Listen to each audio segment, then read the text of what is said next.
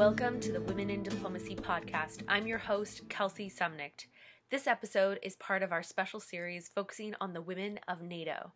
Now, we get to speak with Jacqueline Dow, Executive Officer from NATO Political Affairs.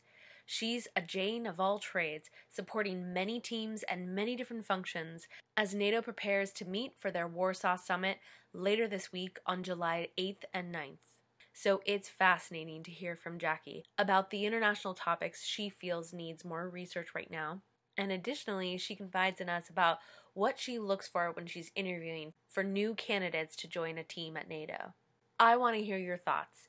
Join the conversation with hashtag Women of NATO and follow along for all the action at The Foreign Policy Project. And of course, follow at NATO and at NATO Press to keep up with breaking news from the Warsaw Summit. Welcome to the Women in Diplomacy podcast. Thanks for joining me.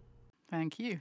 Can you tell us about your role, your job, and your work? What does a typical day at NATO look like? It sounds a bit corny, but there is no typical day for me. I work in the Political Affairs Security Policy Division. I'm the executive officer, and I also have a team of people of about 6 who I lead. What do I do? I help manage the division, which is about 70 people altogether, apart from having my own section. So I work directly to the Assistant Secretary General for Political Affairs and Security Policy. So I'm the focal point for the recruitment, most of the hiring, updating the job descriptions, interviewing people, working out what kind of person we're looking for, that kind of thing. I also do a lot of ad hoc tasks, shall we say. I'm the primary interface with the Private Office of the Secretary General, make sure that people work, do what's expected of them in the manner that's expected. I mean, make sure that we do our papers on time, ensure that the product is of good quality, ensure that we meet our deadlines. I also do, as I say, I do standalone ad hoc projects. I do a bit of writing for the ASG occasionally. I am the focal point for the 1325 file, which has been a lot more substantive in the past than it is now that we have a fully functioning special representative's office, which is manned. So I helped a lot in the development of the policy and the implementation plan about 3 or 4 years ago. What else do I do? Right now, in the run-up for the Warsaw Summit, I'll be helping with the communique drafting process for Warsaw, which is, the communique is the principal public document that comes out after the meetings of heads of state and government, and it's a negotiated product at 28. So I'll be sitting in a lot of meetings over the next couple of weeks until late in the night, helping to record the consensus when it's achieved and making sure that the end result is a readable document that 28 nations have signed up to and that then goes public. So I wouldn't say there's a routine day for me. Each day is a little bit different. There's an awful lot of management in what I do. I have to deal with a lot of personnel, not problems, but personnel issues. And as I say, I also lead a team of about 6 people who do a lot of committee work. The work of NATO, as you know, is done by committee, by 28 nations reaching consensus on certain difficult issues, and everything at NATO works on consensus. And my team helps organise the meetings, staff the meetings, write the meetings up, that kind of thing. Also responsible for the budget in the division, so I have a budget officer. Yeah, lots of things like that. So I can't give you a typical day. Yes, it sounds like you are a jack of all trades, or a Jane of all trades, shall we say. You have to be flexible, let's put it like that. Particularly when you are hiring, when you're looking at building a team, are there any specific qualities that you look for? Well, of course, if you want to work in an organisation like NATO, there are certain specific qualifications you have to have, like you have to have a degree in a certain relevant subject, and you have to normally have more than one degree. You have to have a master's degree, something like that. Certainly if you're talking about my own division, the Political Affairs Security Policy Division. Frankly, what I look for when I interview, the paper qualifications are very important, because without those paper qualifications, we don't consider you.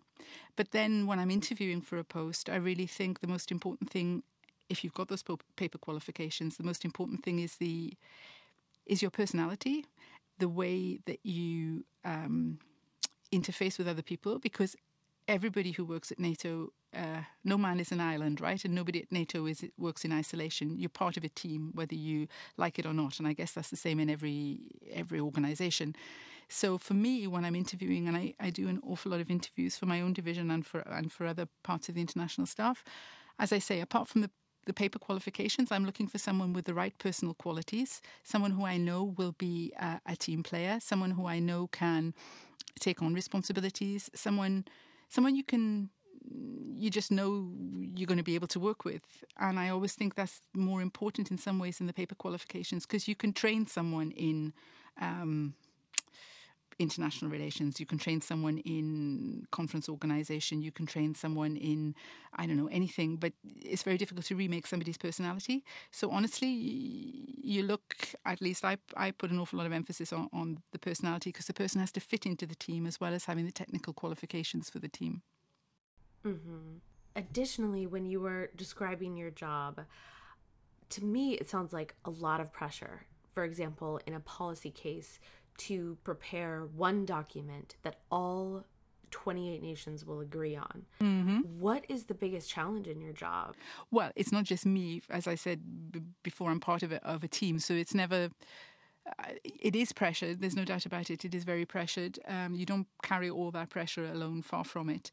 I think where you have to have a good understanding of what this organisation does. You have to have a good understanding of its priorities. You have to have a good understanding of the positions of the 28 different countries represented around the table, soon to be 29. You need a basic political sense, I think. You also have to be realistic that you can't always do everything, and you have to be very organised. You have to be able to prioritise. You need to be able to, actually a skill that I haven't touched on, you need to be able to draft quite well to work in this organisation. I think you need to be able to write. If you can write things clearly and quickly, that's a tremendous help, because often if you're drafting policy around a table, you have to take into account the different views that are expressed, and then either alter the piece of paper that's in front of you, the piece of text that's in front of you, or develop something else which will reflect the points that have been made and try and represent all those points. So do something... Yeah, you have to have good drafting skills, and you have to have a political sense. And you have to... just don't panic as well. I mean, I often find... yeah, you work under a lot of pressure, but sometimes that makes me slow down a little bit and just focus on what I'm doing and try not to get... you don't want flapping people around the place, you know. You have to keep a cool head, even if it's midnight and you're going to go through the fourth iteration of a complicated document. You have to just get your head down and get through it. So can you tell us a little bit about your personal story? What drew you to working in international relations, and also what drew you to working at NATO specifically? Well, you know, I've been here a very long time. I won't say how long, but when I started, I wasn't long out of university, and the Cold War was certainly still on. It was a very different organisation when I started. When I went to university in the UK, I did languages with international relations. And actually, the international relations took over for me. I had a wonderful, wonderful professor, and he was just magic. I just knew that, you know, that was, for me, that became the most important part of my course. So I won't say I had a game plan for when I left university, because I didn't. I travelled around for a little bit. I took a job in the UK Civil Service, and actually I fell into NATO headquarters almost by chance. Well, it was by chance. I just answered an ad. I mean, I didn't have a career plan. I came here as quite a junior level as a minute writer. So you sit in on, which sometimes can be very interesting meetings, but you sit in on meetings and you start at the very low level meetings actually, and you reproduce. You synthesize and reproduce and hopefully make reasonably interesting accounts of what goes on in these meetings. And when I came here, I thought I would just stay for about 2 or 3 years. And as I said, that was more years ago now than I care to remember. It's a very interesting organisation to work in if you like international relations, which I do. If you like to see politics up close, if you like to see how different nations come together and forge consensus on difficult issues, if you like to see the political process up close, then it's the right organisation to be in, because it's actually quite a small organisation. So my career, such as it is, has developed, and I moved on from being a minute writer and saw lots of interesting things. And my job right now is very interesting, and I hope I stay a little bit longer, and I hope I do other things before I leave. But it wasn't a considered career choice, other than the fact that I thought it would be interesting to work in a political organisation, and experience has shown me that I was right. It is very interesting to work in a political organisation. Especially when you're thinking about working at a political organization, does that sometimes mean you have to separate personal views from professional ones on different issues? It hasn't been the case for me. I can imagine that in some instances it might be. I mean, I presume wherever one works, sometimes your organisation is going to do something with which you might not 100% agree. I would think it would be very difficult to work for an organisation like NATO without believing in what the organisation does. So in that sense, I would find it difficult. I couldn't imagine someone working here who, well, it's inconceivable to me that someone would apply for a job at an organisation whose very political raison d'etre they didn't agree with. But I think that holds true no matter where you work. I would have difficulty working in an organisation that I had considerable difficulty in the way it was being run or in its fundamental ethos. I couldn't do that. I would find it difficult to imagine that anyone could. I agree. Yeah. So speaking of the different issues that arise, especially at NATO and in international relations in general, what topics do you feel right now that are ones that need more research and more help at this moment in time? Well, that's a good one. I don't know. It's not particularly a new topic, and I think it's one that probably is being researched quite a lot right now. And it's not necessarily one for this organisation, but I do think a lot of research should be done into radicalisation, and particularly radicalisation of women. As I say, I don't think that's necessarily something. It's not the core of what NATO does right now, but internationally, I think for everybody's sake, I think it would be very good if more research, perhaps, than is actually going on, was to go on into why these young people, and why we particularly see quite a lot of women in my own country, which is the UK, and also in the country in which I live, which is Belgium. What attracts them?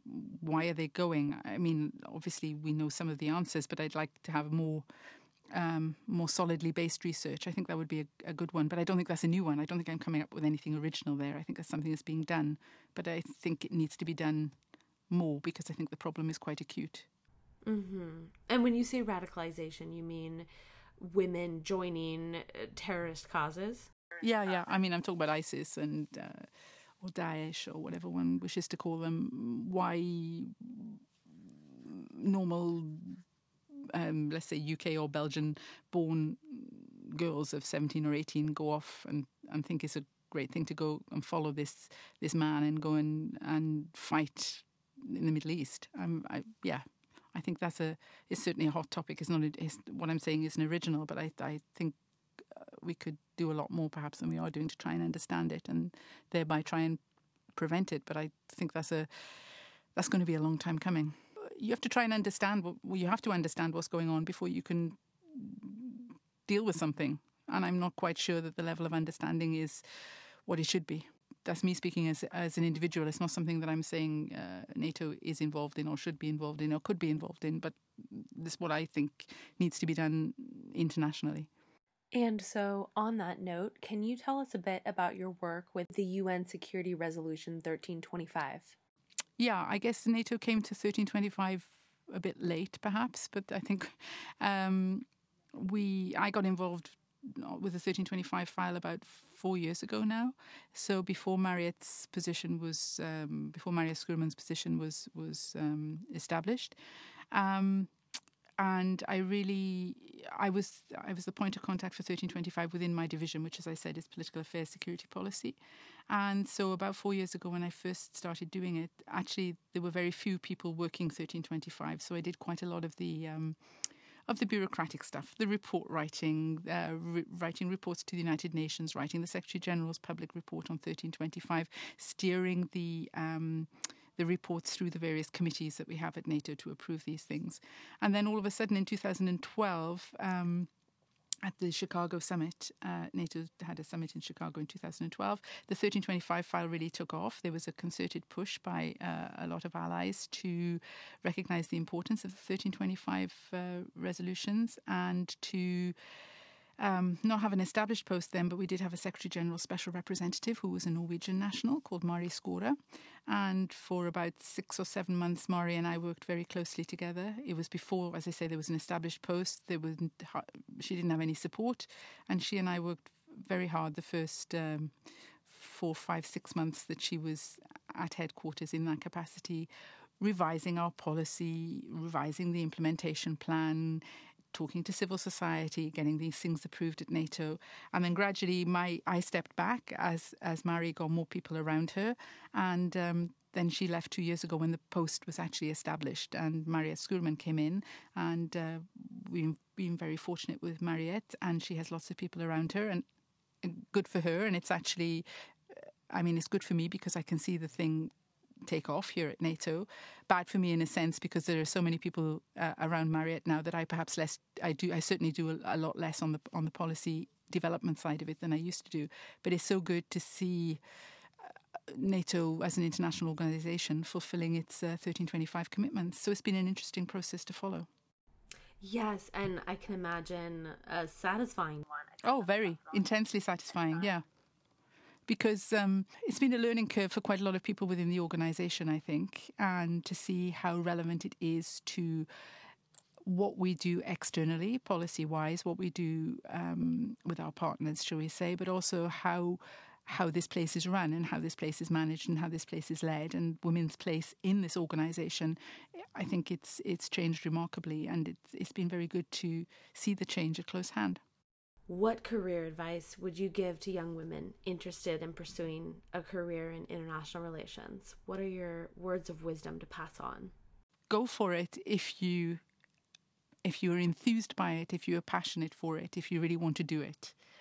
Don't do it because you think it's going to give you a good CV or because you think it's a thing to do or because you're following someone else. I think you have to really, you have to love the political world and the way politics develops and the way nations survive one against each other. I think you have to do it because you like it. You shouldn't do it because it's a box to tick or there's nothing else I could think of doing, so I'm going to do this. I think you have to have a passion for it. And if you do, I would just say, well, I guess what I would say to any 17 or 18-year-old, get the best qualifications you can in it, intern as much as you can, get as much outside experience that you can bring to the table, as they say, when you go for a full-time job. But I think I would say to anyone, follow a career that you're really interested in that speaks to you, because if you're not interested and you're just doing it, as I say, to tick a box, and it will shine through very, very quickly. And as I said, it comes down to personality and to being able to fit into a team and do the right thing.